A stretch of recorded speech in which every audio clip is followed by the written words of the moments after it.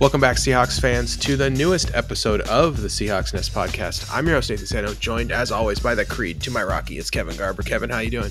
Actually, I think I reversed that. The only thing that makes me Rocky is I'm Italian. I feel like I should have reversed. Everything else is pretty much the other way, huh? I think Rocky's taller than Apollo Creed, so that would also work for us. Oh yeah, I was gonna say you're kind of the plucky underdog though, with the heart and the willpower, you know. I definitely have the whole try hard thing going. I'm more of like the douchey front runner. All right, whatever, it doesn't matter. and our very own Drago, it's Eric Ronovic. Yes. Actually, Eric, would you rather be which villain would you have wanted to be if you could have picked any villain from anyone? You want Clubber Lang, Drago, Thunderlips? Like, who would you want to be? It's gonna be between Clubber Lang and Drago, and I think it depends on the day because, you know, I think I like to think of myself as Drago daily. But if someone asks me something and I'm in a bad mood, I'll just look at him and go, prediction. The best is when Clubber Lang says he's gonna like have sex with Adrian. That's like the best. The movie's all downhill from there. That's like the most un-Mr. T thing Mr. T's ever said. I feel like after he said that, he went up to the actress and was like, "I'm sorry about that. My mama doesn't want me to say that."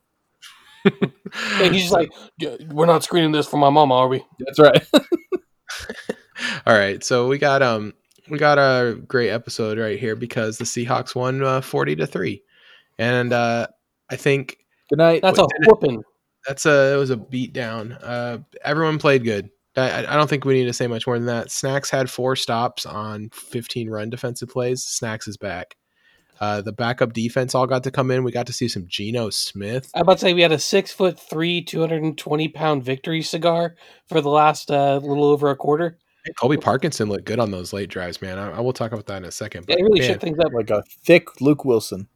Yeah, I was like a big fan. Well, he didn't drop anything though. All right, Seahawks. Let's start with the Seahawks offense. Let's just get right into it. Let's get this. Let's do the victory dance right now. So Seahawks offense, Russ, 21 for 27, very efficient game, 206, 4 touchdowns, had the pick. What did you think of that interception, Kevin? Really nice play by the safety to get the one-handed grab. Such a nice play that DK clearly forgot that he could do anything to interfere with it whatsoever. Instead just kind of reached to where he thought the ball was going to end up. And he could have helped Russ out there a little bit. Not a great throw, if we're being honest. Like not a great throw. They got a little pressure there, and he didn't get enough on it. Underthrown, didn't get enough on it. Safety does a good job kind of breaking on the ball, and DK was shaken up like 2 plays earlier, so I'm just going to give him a complete pass for that. We won 40-3, so I'm not going to be upset about it, but yeah. But, I mean, those are the kind of mistake plays where Russ goes for too much that we've been talking about lately. And I think he really like after that was like, you know what, I can't do that. I'm just going to go out there and play efficient, good. You know what the opposite of that was? The opposite of that was the touchdown to Will Dissly, where it was schemed up really nicely.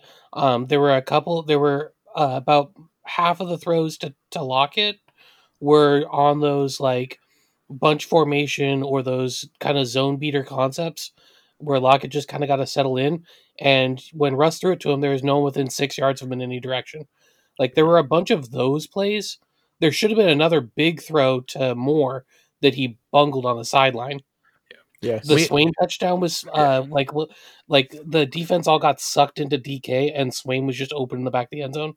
Russ has struggled a little bit with this year so far with the pressure and the blitzes, right? And this game was no exception. On blitz plays this game, 4 for 8, 40 yards, and the pick was on a play where there was a blitz.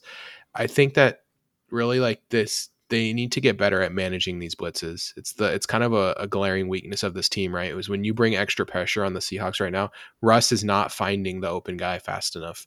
He's not reading the defense quickly enough to punish teams for that. And that's what you got to do, right? When they bring an extra guy or 2 extra guys, you got to read the defense quick, take what they give you, and just keep the chains moving. And I want to see that continue. That's what I'm kind of looking for is like if this offense is going to be the premium A+ version that it can be, that's like what we need, right? We need only 12s version. Only12s.com. We need them to just really like move the ball, push forward, take what the defense is giving us, and not just go for everything on play. But it was a really solid performance from Russ. I didn't know there. And one thing that is that, like, if we look at his history, one of the areas of the field he throws the worst to is like short middle, right? That's like one of his worst areas of the field. In this game, he went 8 for 8 with 79 yards in that area. So he was looking and finding his spots and doing a good job. So I don't want to like belabor this point in a 40-3 victory. I just really want them to, it's like one of those things like when you win it huge, and as someone who's been around a middle school football team, sometimes you're going to win by a lot, and you still need to find things for the players to work on, right? And I'm trying to look for what should Separation's in the preparation, man. Yeah, so I think one thing we can work on, the Seahawks can work on, is that you had a really good practice this week, and I'm not trying to diminish an NFL football team in the New York Jets, but the New York Jets are terrible. Their brand new defensive coordinator looked unprepared for this game. The players were late to their assignments. Russ was able to have his way with his team because this team's so bad. Now, I'm not saying we can't build off this game, but we'll get into it in the preview. But I think this coming week will be a much different story. I'd love to see, middle part of the field for Russ against Washington, because the Jets looked defeated. It's like that Bane quote, victory has defeated you, except they have not had a victory yet. Like the Jets are they're hapless. They're out there. They're barely a football team. As bad as the Browns were 8-10 years ago, I feel like this Jets team is just worse. So again, you say all that and they do suck, but I mean, they're the number 24 defense, and like we played a Giants team that also sucks, and we lost to them. Yeah, exactly. But the Giants defense is better than the Jets defense. So just looking at them on paper, in person on TV. Adam Gase is still the Jets coach. I just feel like, yeah, it was a solid plus game, but I don't feel like our troubles are behind us yet. Mm-hmm. And I'm not saying we're saying that. I'm just nope. It's beating the Jets. Beating the Jets does not mean anything, right? Like at the end of the day, we gave them their worst loss of the season, so that's what we should have done. Mm-hmm. But it's nice to see us do what we're supposed to do. That's the thing. You can only beat the team that's in front of you, and we beat the brakes off of this team. Carson was back, which was nice. Carson getting in for 76 yards on 12 rushes. The Discord it's a running meme now how tired he looks after every play. Hey, he didn't need the oxygen after that long run. He broke off, so I'm proud. Yeah, that 28 yards is like an extremely long run for Chris Carson. Yeah. It's like that might be as well have made it to the other planet. 12 rushes, 76 yards, 3.17 yards after contact per attempt. Carlos Hyde had 3.87 yards after contact per attempt and looked, I think, solid. Not great. I'm not like a huge Carlos Hyde fan, and I understand he's there to just be like Chris Carson, the worst version. And he sponged it in garbage time nicely. Yeah, that's what he did. He did a good job, running the clock and keeping the clock moving. I kind of would have wished we would have seen a little more DJ Dallas just to see what he has, because he got 4 touches, and I'm just kind of interested. What is there anything there? I mean, he's a 3rd or 4th round pick, right? Which is a decent pick to throw at a running back, and kind of want to see what we got there. But it's cool to see Geno in for 11 plays. I don't know. I just always love that.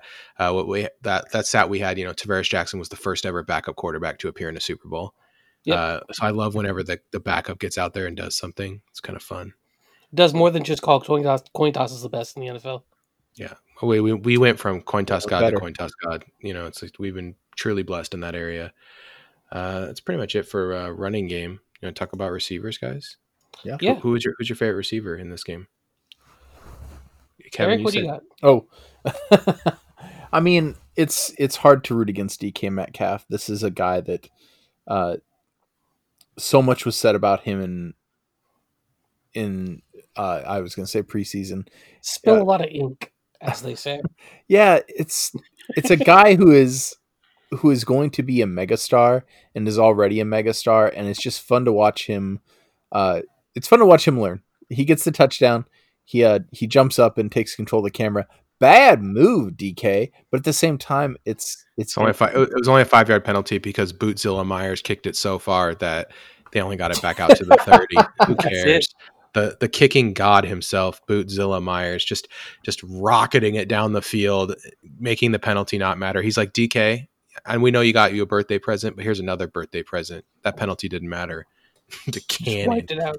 Yeah. As long as it's not an extra point. But if we're gonna go away from DK and Kevin, I'm sure I'm not stealing your thunder. Maybe I'll just expand on this. But David Moore having a big drop early in the game, and it was kind of like, I don't think it's gonna matter, but I feel like you need to catch every single ball thrown to you, and then having a couple big plays later in the game.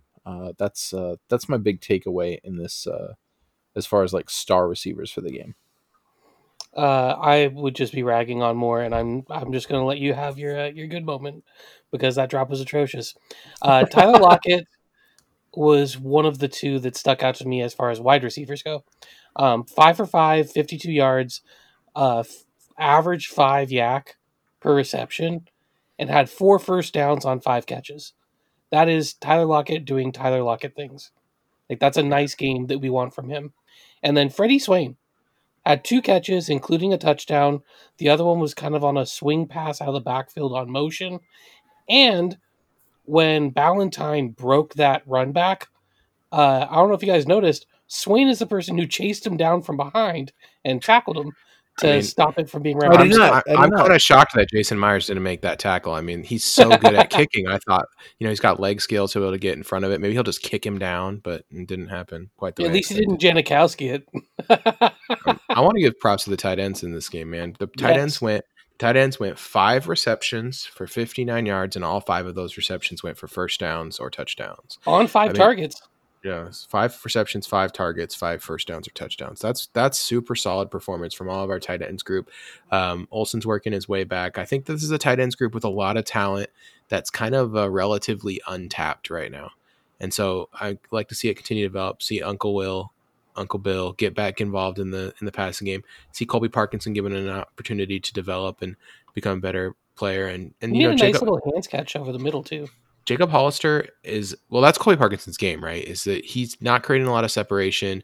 His catch radius isn't even that big for how big he is. Like his catch radius isn't crazy, but he has mitts, man. He's going to make some catches, right? McAvoy plus. He's got mitts. Like he is not dropping a lot of footballs, which is what excites me about him is that I think he could be a real good target for Russ, because Russ, you don't have to have a big catch radius with Russ because he's going to put it right on you. He's going to put it in a spot where you can catch it. So I like Colby Parkinson a lot, especially as a fit for us. And then Hollister, I want to see us start using Hollister more creatively. He has the speed and movement skills to really play like a H-back kind of role in our offense and get used in multiple spots. And I want to see them kind of move that weapon around and not just, use it as a tight end or kind of the big slot kind of wide receiver that they want. And I know that's something that they see for this team because they drafted Steven Sullivan. And if Steven Sullivan is part of your football team, there's only really one role for him. And that's like big slot, move tight end, right? Like that's what that guy is. And I know he played some defensive end this year to get on the field, but let's be honest, that's just kind of who he is. And so yeah, I think that like using Hollister in that role, he's athletically capable of pulling that off. And so I kind of want to see that happening. I still like Hollister on this team. As our tight end number grows, like how many tight ends we have on the roster, Hollister did a lot for us when players like Luke Wilson couldn't. He's still a valuable piece. Disley isn't injured this year. It's good to just see him like fit in with this team as a reliable option, like the Tyler Lockett of tight ends. The fact that Greg Olsen is not dead and not retired, like he'll be back. He might practice this week's the rumor. This bodes well for us because tight ends are a big part of this team. And finally. I also think tight end is a weapon that Shoddy knows how to use pretty well. A couple of plays that I really liked. What you kind of would see is it almost looked like a screen pass setup where the tight end was blocking, but it was more like he put a chip on a guy and then just kind of take a step forward like he was going to move to the second level to block and turn around. And it creates that quick pass over the middle that teams don't anticipate Seattle having in their back pocket for a pressure situation. So that's a really nice thing for us to have. The turnaround and post up, aka the Travis Kelce. That's it. Travis Kelce basically runs one route over and over, and he leads the league in yardage. It's absolutely ridiculous. It's a great play, though. Yeah, it's a really good route. So okay, blocking up front in the trenches, only allowed 6 pressures all game. Most of them came through the middle, and that's kind of concerning a little bit. I felt like the middle of our line was getting a little bit overwhelmed by it. They have a really good young defensive tackle, and so I'm not like a pair of them. Like, mad that's the about it. strength of their defense But like is Quinnen Williams coming over the Miller. middle for, I think he had 2 pressures, and then Franklin Myers coming in for over the middle for 2 pressures, and that's kind of where most of their pressures came from. And I just like to see us, the middle of the line has had a lot of opportunities to play together, and I think I'd like to see that cleaned up a little bit. Wasn't exactly what I like to see. Wheeler, Kevin, got the highest grade of any offensive lineman in Pro Football Focus, and And to Pro that, Football Focus watches every play. I have to say, okay, I guess. Whatever you say, Pro Football Focus. I'm not Here's the thing: 100%. he didn't suck today. That's a plus. Yeah, he's not terrible, but Brandon Shell should be back next week, and so should Cedric Igbue. And I would say Chad Wheeler should be not right tackle, but right bench. That's the correct spot for him to be playing on this football team. Chad Wheeler did something very unique to Kevin, which is make him miss Cedric Igbue. Yeah, that's impressive. That's a career accomplishment. Oh, you did it. You got there. But you know what? He had 44 snaps last game, 11 on the left, 33 on the right, and was not uniformly terrible. They moved him over to left tackle when they went full backups mode, and they put Kyle Fuller in at right tackle. It was crazy out there. Yeah, no kidding. Like Nathan was like, they should be resting everyone, and then they did that, and Nathan was like, well, like maybe not everyone. Yeah, I don't think you need to put Kyle Fuller in at tackle, man. Like, try something else. That's just whatever. That He's so crazy. do whatever you want, I guess. I mean, it did not matter. We were up by so much, and they seemed demoralized on the other side of the field. Like they weren't trying super hard. So, all right. Any other blocking notes for you guys? No, line just played well. Yeah, I thought the line just played solid. I mean, this game is kind of a layup, but I don't want to underestimate that. We go into a matchup next week with a very difficult defensive line. Jason Myers, again, awesome, 4 for 5 on extra points, but made both his field goals. He remains undefeated on field goals this year. Dixon, still great. All right, let's go to the defense. Who's the defensive star for you, Eric? Oh, the Jets, 100%. Playing the Jets. I mean, Jamal Adams. Do I really need to go on anymore? Jamal Adams. Here's the thing about Jamal Adams. I didn't think he had any chance to be a Seattle Seahawk. You guys are long-time listeners, short-time listeners will remember how you guys were kind of all in on this. Like, it'd be great. We could solve this if we just trade for Jamal Adams. I don't think he's available. Next week, hey, they might make him available. I don't think we'll get him. Week by week, it just kept growing. Hey, this might happen. Yeah, we actually got him. It did kind of seem weird. Like we didn't seem like we were going to be the team to get him, and then all of a sudden we had him on our team. Yeah, and I was out because I didn't look at his snaps. I just looked at the type of player he was. I didn't realize how much. I don't think anyone here realized how much we would use him in a pass rush scenario. Having said that, I feel like that's bottomed out a little bit. Not saying that's over. Set the NFL record last week though. 8.5 got to 8.5 sacks, which is a record for defensive backs all time. He did, but I feel like in the last 3 games, Pete has been cooling a little bit. Now, our pass rushes this time. Yeah. Hey, I have a question for you, Eric. Do you think that you're talking about Jamal Adams? He has 8.5 sacks right now. Can Jamal Adams get to 10 sacks on this season? In 3 games to get 1.5 sacks. What do you think? Oh, I think he's probably going to get 3.5. They're still going to rush him. They're still going to rush him 6 times, 5 to 6 times a game. He is still going up against some inexperienced quarterbacks. If you think he's going to have one sack this weekend, I would say over under 1. I'd pick the over because I think he might have 1.5 against the Washington football team. All right, get to 10. That'd be awesome. And then there's still 2 games after that, which is I think it's a no-brainer. I would not be surprised to see him get to 11, 11 and a half. I think 12 is kind of pushing it, but it might happen. Either way, we have a little more in the defensive line pass rush options now. Having said that, Jamal Adams, a near interception that what do you say after the game? He said something he was like, mad. He was yeah, not he was happy like, with oh himself. I'm just stupid, I guess, or I'm a failure. I missed that ball. He said something funny like that. But yeah, this is and it wasn't just because he was facing his old team. Jamal Adams has suddenly become the heart of this defense. You ever notice how, like, Pete, he runs out to, like, high five the players? Who's right behind him doing the exact same thing, almost like impersonating him? It's Jamal Adams. He's just so happy to play for a winner again, Yeah, but this is like a leadership we haven't had on this team. I mean, even Bobby Wagner, he's a great leader, but he's not commanding the entire defense leader like Earl did. And I feel like we have a leader like that again. So yeah, Jamal Adams all day. President, go get it. All right, Kevin, how about Nathan, you? I think I know who you're gonna say, so I want you to go next because I'm gonna Okay. cheat. I've got like 2 or 3 guys I want to say. Mine is KJ Wright. I think like KJ has had like this resurgent season that I think is unexpected and Yes. both amazing. He still makes plays that are real splashy and excellent. Like Hate they screens. well, yeah, it wasn't even a screen this week. It was a pitch, which is kind of like a screen, Too close to a screen. Can't do but that. Another tackle yeah, for a loss. he lit that play up. He said, "Frank Gore, sit down. I hope you you have 1 foot in the grave already. Let's make it 2 feet." And He I don't thought he know. saw the 49ers He uniform was on him, so screen he just adjacent.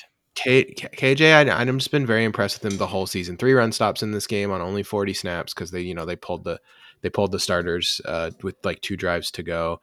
Looks good and looks pretty solid in coverage. They're asking him to do the things that he's good at, cover those shallow flats and stuff. And I just think that he's a really solid football player, and I'm excited about KJ right now in a way that I wasn't in previous years. It's just he's just been really surprisingly great and uniformly extremely good. And I mean, yeah, 2015 KJ Wright was obviously like the peak KJ Wright, right? He was like as good as Bobby back then, right?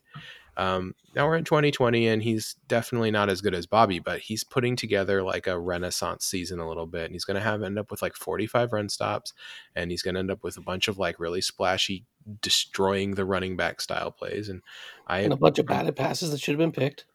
yeah, well, four pass breakups, and I think he could have picked 2 of them for sure. But yeah, I think it's just been a really solid season for KJ, and I'm really happy with him. So KJ is my favorite guy this week. He's my boy. All right, Kevin, go ahead. All right, I'm going to run down the list and tick them off. Snacks Harrison. This was his like breakout game for Seattle. 4 run stops is a lot for how little he played, man. It's just and he was in on that strip with Adams. Yep. He just eats space. Like he just eats up so much space. And I think we finally got to see he's trending towards being in game shape right now. He's getting close. I think we're gonna get like final form Damon Harrison in the playoffs, and it's like that's very exciting. That's a player is a big time impact player on our football team. Yeah, because he played like all pro Damon Harrison in this game. Again, granted against the Jets. Yeah, we held out. I think Dunlap could have played, but we're playing the Jets, so they said nah.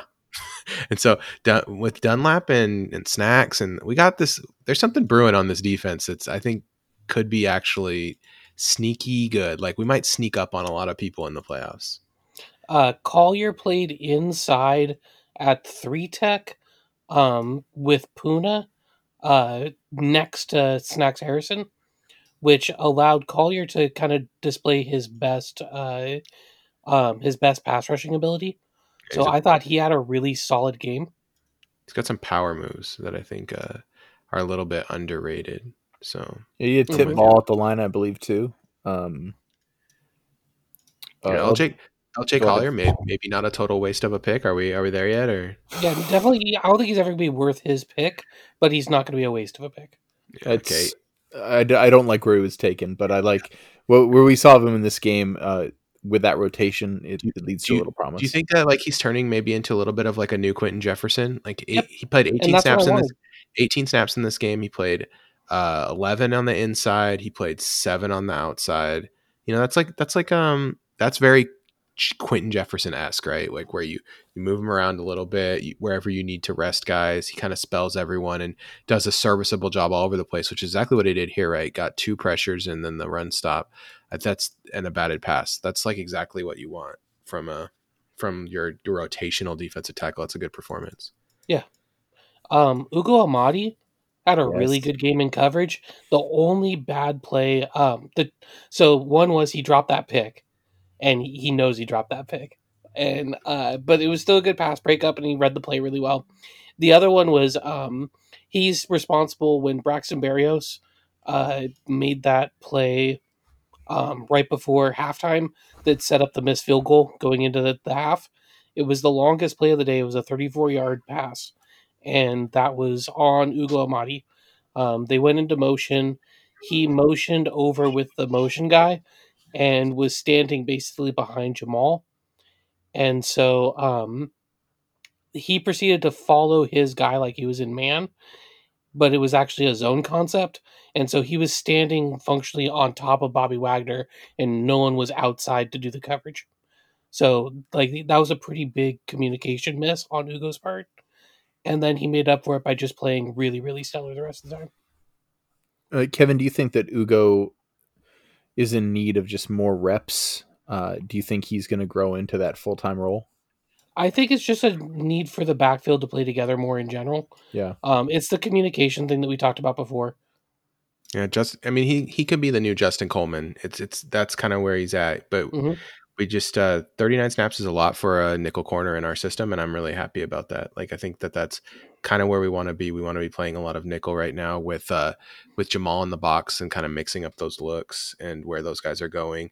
DJ Reed at right corner was fine. He wasn't like great, but only targeted 3 times, got a run stop, like played a serviceable outside corner, and does seem like someone who is a complete option at nickel or outside corner, kind of the same way that Akeem King was for us in recent years. And I'm totally happy with that. That is a very good player for us to have on our roster that for depth, when right now it just seems like Dunbar and Flowers just, and Griffin we can't get 2 of those guys healthy at the same time.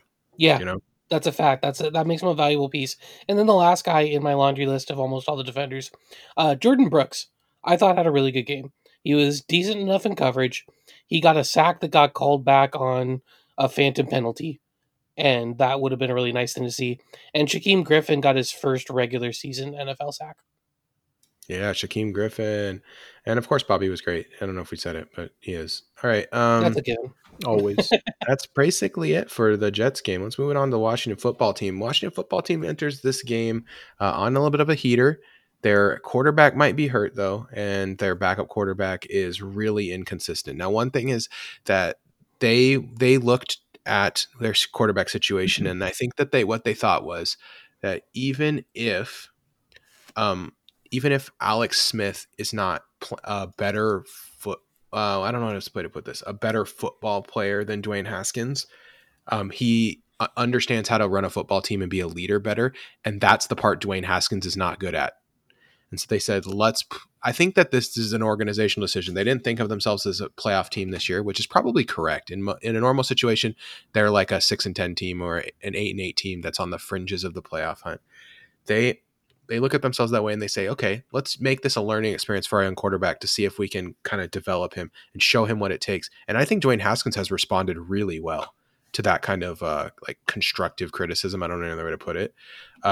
He's been on the sidelines clapping it up. He's been on the sidelines helping guys and looking the part of like, I understand now what I should be doing and what I'm supposed to be. And I think that Washington football team, it might not be as big of a drop off as people are expecting. When you look at the raw stats, I mean, Haskins was pretty bad earlier this season, right? He was 96 for 158, completing only 60% of his passes, 4 touchdowns versus 3 interceptions. Just not a very good football player. But he took a lot of sacks for only 5 games. Taking like 3 sacks a game. But I just think that he is kind of developing those intangibles and might not, it's not a free square if Alex Smith doesn't play. That's what I'm going to say. Like, I think a lot of people are acting like, well, if Alex Smith doesn't play, this game is a free square. And I think it's the opposite. I don't think it matters if it's Alex Smith or if it's Dwayne Haskins. Those guys that they are going to come ready to play. They're going to look better than we think, and that defense is hungry. And that's kind of what's scary. Montez Sweat, Chase Young, Jonathan Allen, those guys are having a season together. And Deron Payne too. They have a lot of good defensive linemen. And so I'm just kind of worried, that it's kind of like the Giants. We took the Giants for granted because they had Colt McCoy at quarterback, right? We came in with what looked like a really conservative game plan. And if we do the same thing because we're like, oh, Dwayne Haskins sucks, we can just take this game off, put in a conservative game plan and get a W, we might be looking at another 21-16. You know what I mean? He'll hook up with Terry McLaurin for a couple of big plays. Yeah, like that's going to happen. Antonio Gibson should be back. Or no, he has turf toe, right? He's not going to be back. He's most likely not back. It'll be a J.D. McKissick revenge game. You know what? J.D. McKissick has looked pretty good this year out of the backfield. So that's not. It is weird that they drafted a wide receiver that plays running back and then signed a different guy to be the third down running back, though. That's sure a decision that was made. Yeah, so when you watch football team, I think we all looked into football team a little bit this week. What do you notice, Kevin? What do you notice when you look at football team? I notice a team that has a really good front four. I notice a team that has a really sound defensive system that works, and this is Ron Rivera. He's running the same style of defense he did in Carolina, where he wants his front seven to kind of create havoc, and he wants his back end to just play well enough to not let a lot of easy passes go. And they're playing that way. It's the coverage isn't quite where you want it to be, but it's not bad. Like it's pretty similar to the coverage he had in Carolina towards the later years when they have one good corner. Another thing too is Washington has one good corner. So like this year they have one corner who's better, but they don't shadow. So they don't shadow at all. So a lot of people might be thinking like, okay, well, where's Ronald Darby going to go? Where's Kendall Fuller going to go? Like, are those guys, they don't shadow at all. Those guys just cover their side of the field. So there's not a big spread too either about how like Washington does versus number one and number two or number two and other receivers, but their number one receivers overperform against Washington, 21.3% DVOA. And that's because I think that because they don't shadow, the number one receiver can find weaknesses in their defense. So what I want to see from us this week, if we're going to win this game, we need to put DK in positions that he can win, not just say like, hey, DK lines up against Ronald Darby every play, and we just chuck it in there and hope for the best. I want them to move DK around and find spots where he can be successful. Or Tyler, I don't care because they're both really good, right? That's the thing, though, is I feel like DK has a really strong physical matchup. Like size-wise, Darby and Fuller are both about 5'11", both about $190. So they're even a little smaller than Darius Slay. Right, but attack Jimmy Moreland, attack Fabian Moreau, like attack these guys that are not as good. Attack John Bostic, Sean Dion Hamilton, like all these guys they have that are like they put these guys on the field, right? And they are not good at they're not good at coverage. And so attack the guys who are not good at coverage. Jimmy Moreland's been targeted 59 times this year, giving up 41 catches. Like he's a free square if he's out on the field, if you can attack him and just attack that dude. Their safeties are the same way. They have a safety that's been targeted 42 times for 33 receptions. Like you can attack these guys. Kevin Pierre-Louis will be out there in coverage. And I don't know, Kevin, if you remember KPL, but when he's targeted find the guy he's supposed to be covering now. That'd be special team stud. When he's targeted this year, the quarterbacks have a 128 rating against him. Like you can attack certain guys on this defense, and that's what the Seahawks need to do. It drives me absolutely bonkers when the Seahawks come out with a game plan that doesn't include attacking the other team's weakness. So what I want to see is us going at moving DK around, being creative on offense a little bit, finding ways to make this defense better. And don't just run the ball. Running the ball against this team would be a disaster. This is a pretty decent run defense. And so I don't want to just go out there and like kind of, this is the number 10 run defense in the league. You have to figure out interesting ways to attack them because they're number 2 against the pass, number 10 against the run. You cannot just go out there and say like, we're just going to do this. We're going to impose our will on them. It's not that kind of defense. You have to figure out ways to beat them. Yeah, you're not going to. They have a really good front four. So you mentioned that safety has 33 catches on 42 targets, but one thing I wouldn't underestimate He's got PFF grade of 69. Nice. He's got an interception, a pass breakup, 28 run stops, and a defensive touchdown to go with his 2 sacks, because Cameron Curl has swagger. Do you want to know how much swagger he has? Oh God, we're gonna get some weird college football fact here from rookie. Alex Scarborough, November 19th, 2018.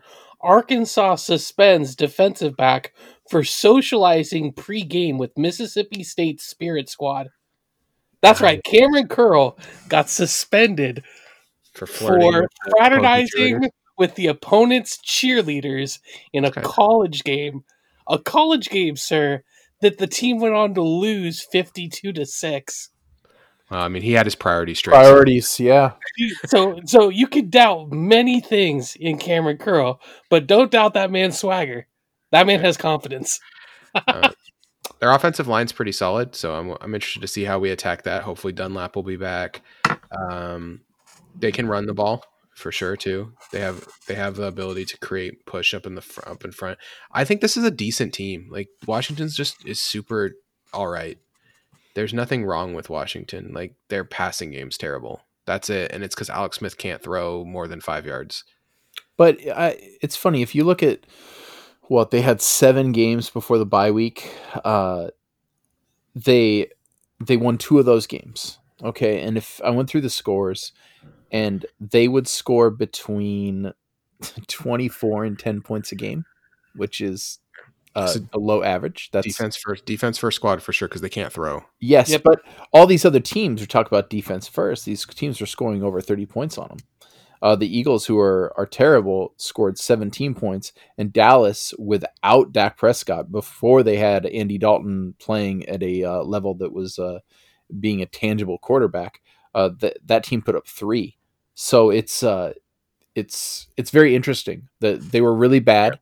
And they had 2 wins. Now coming out of their bye, they lost their first 2 games, but they've been putting up more points, and they've still been giving up about the same amount. Well, that's of points. with Alex Smith. Yeah, but that's the thing. They're putting up more points. Their defense, it's not reflected in the points they're giving up, and it's in what like Chase Young can do, what Curl can do. I mean, these are the last 4 weeks. This is a young defense, remember. These are lots of rookies, lots of second-year players. The last 4 weeks, 15 points to the 49ers, 17 points to the Steelers, 16 points against the Cowboys, and 9 points against the Bengals. They really have put it together a little bit in the last 6 weeks. And like you said, Eric, they don't score a lot because they can't pass, right? So they can't score fast. They're kind of like going to try to do a Giants on us. They're going to try to slow the game down. They're going to try to ugly it up. They don't score enough to be interesting, but they can stop you from scoring. So as long as they can keep it close, they can just hope for a couple big plays. It's easier when they have Antonio Gibson because he is an explosive, exciting football player. And when they don't have Antonio Gibson, I think it makes their life a lot more difficult against a team like us that can really score. Well, and at the beginning of the year, they're a weapon and Gibson's a weapon, and if one of them is missing, then they only have one weapon. Yeah. McLaurin is good. I think like Scary Terry. As a person who like he's on the DK level of like guy who is next. People don't talk enough about Terry McLaurin because he's toiling on a team that doesn't pass, and he's it's not that exciting to watch. Don't go watch. Nobody wants to watch Washington football team football because they just play defense and it's not that exciting. But this guy is really, really freaking good. He's already hit 1,000 yards for this season, just 3 touchdowns because they can't pass, but very, very, very good football player. And I expect big things from Terry McLaurin as he continues in his career. Cannot believe they got him in the 3rd round too.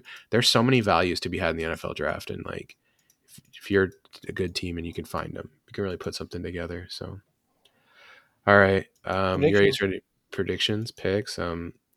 I think that this game is close. I think that they ugly it up, like we said. I think it's like 24-16 Seahawks.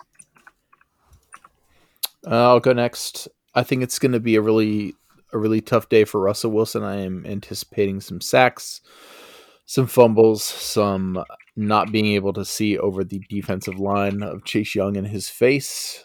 Having said that, I'm looking at 20-12 Seahawks. And no rain in the forecast though, so don't worry about that. No rainy day rest. Oh, good. I think there's 2 ways this could go. We know Seattle's defense is capable of shutting down the run. So it could be a situation where we stop them a couple of times early, We get a couple of quick scores, and then they're trying to play from behind. And that's the only way this game ends up being really lopsided and ugly. Otherwise, I think there's a good chance it ends up being a pretty close game. And I think the closer game is the more likely result.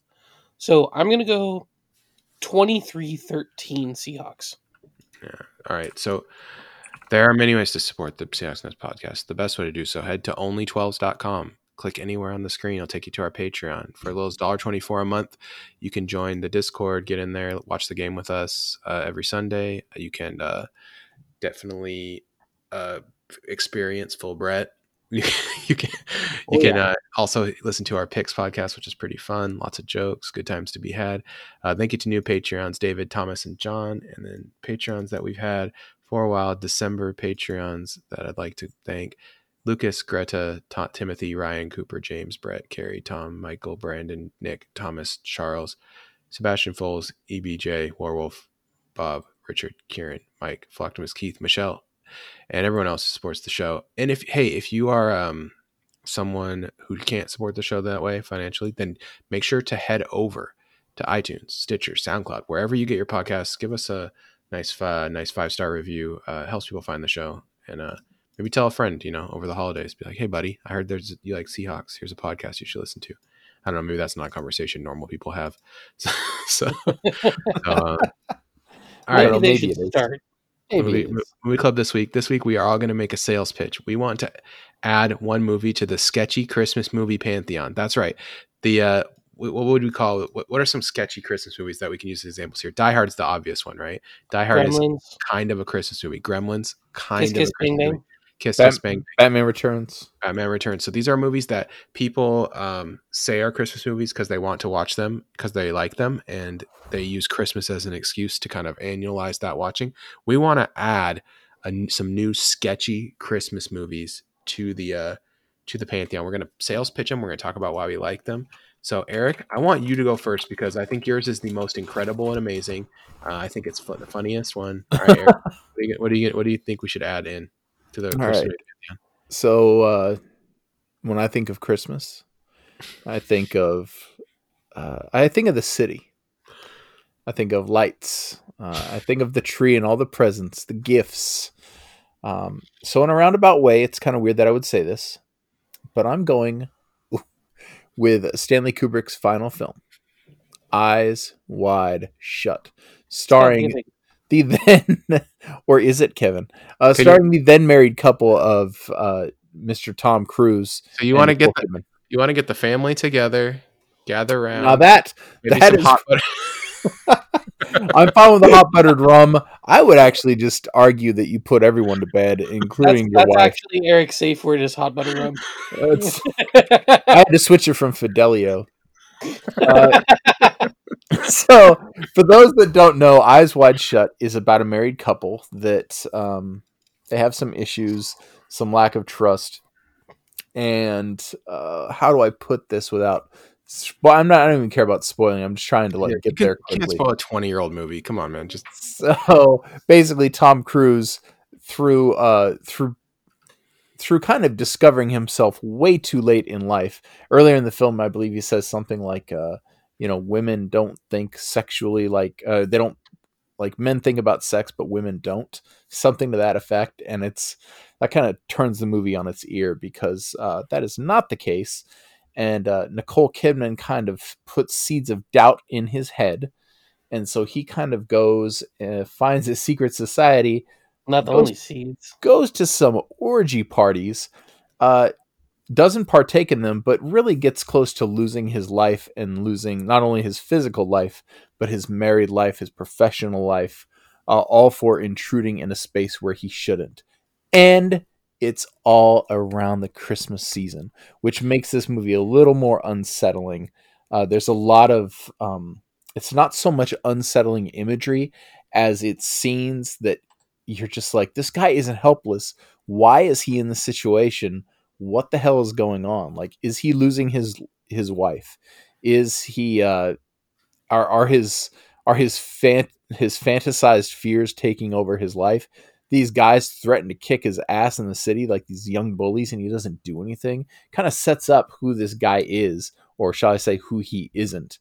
and it's a fun film for the whole family if you are the only one in your family who's awake at the time. It does take place around Christmas. It is, and it is the sketchiest one you could have suggested, which is why I think I love it so much. I gotta You took share something kind of private with everyone listening too, because it's a little sheds a light on me. So when I was 21, is like my first real serious girlfriend. I let her run my life because I had no self esteem. I like girls didn't like me until like I was 19. So I was like, oh, this just must be the way it is. And I saw this movie in theater, and she drug my ass out of it because she was offended. Now that's many girlfriends ago, and I'm a different person. I have matured and believed in myself. But man, if I could just go back in time, and when she said, "I'm not gonna watch this," I wish I could go back in time and just say, "All right, just go," because instead of having to watch it like years later and being like, "Oh, I'm so much more mature. I get this movie now." Anyway, I will end it and just say Fidelio. Fidelio is the safe word or the password for the movie. Kevin, you want to go next? Sure. Right. We're gonna go with a 1974 movie from the director of Porky's, Porky's does suck, as well as Baby Geniuses. These are all Kevin's favorite. Kevin's your favorite director, am I right? Oh boy. and A Christmas Story. Well, Bob Here Clark. I am to help him back. Yeah, it's a Bob Clark movie. 1974's Black Christmas. This movie has been remade a few times. Don't watch those. Watch this one. So this one has, first of all, it's got Olivia Hussey and a 4 years prior to Superman Margot Kidder, and they absolutely kill it in this movie. It is about a sorority house being terrorized by a stranger who makes frightening phone calls. Yeah, the phone calls are like the scariest part of this movie too. And the phone calls are like legitimately scary. Yeah, they're scary. It's like I never looked it up, but if you ever listen to the audio recordings of the Golden State Killer, I swear they modeled it after that to sound like it. It's got that like breathy, weird quality to it. It's another thing about this movie too is that it's got like it's probably the one of the best slasher movies ever made, and it's a very modern slasher, and it was one of the first ones. But it feels like it feels both like modern, but also like has that like it feels like it's in the period. You know what I mean? Like you got like shag carpet and like it just feels like you're in the 70s. Clothes and everything. Oh, the mink coat on that guy. Yes, he's straight pimping, dude. Yeah, dude. There's so many things to like about this movie. It's just if you like slasher movies, if you like murdery Christmas movies, and we all have a favorite horror Christmas movie. I think Black Christmas is probably the best one. And if you watch this movie and you feel like it's too cliche, it's probably because this movie invented that cliche. Like, that's correct. That's like a lot of it. Like people will be like, "Oh, it's kind of just like Scream." It's like, yeah, but that's because that's what the Scream was looking at. Like that. Yeah. This is the OG right here. Like it was one of the OG slashers that like really kind of made the genre. It's so feel good. My Tarantino creeping in. Yeah, the other movies, they're popcorn movies. You take the kids to them. I just gotta say, fuck the mouse. But I think too is like there's all these sorority girls in this movie, and they could have really easily made them all feel like they're just different versions of the same character. Which the new one kind of did, which is part of the problem with it. Yeah, well, they did not do that in the original, though.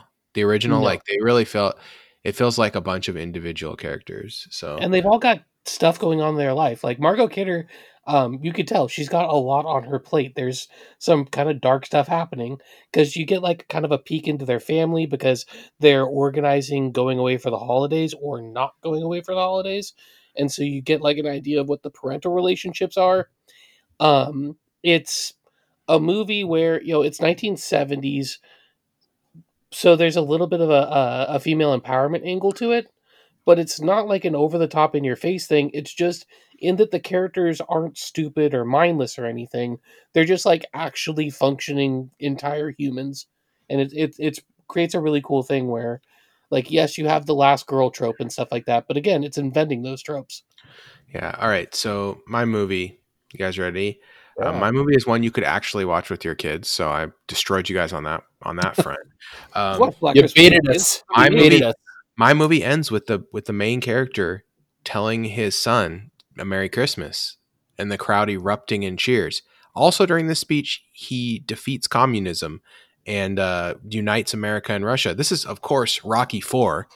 Rocky IV is probably my second favorite Rocky.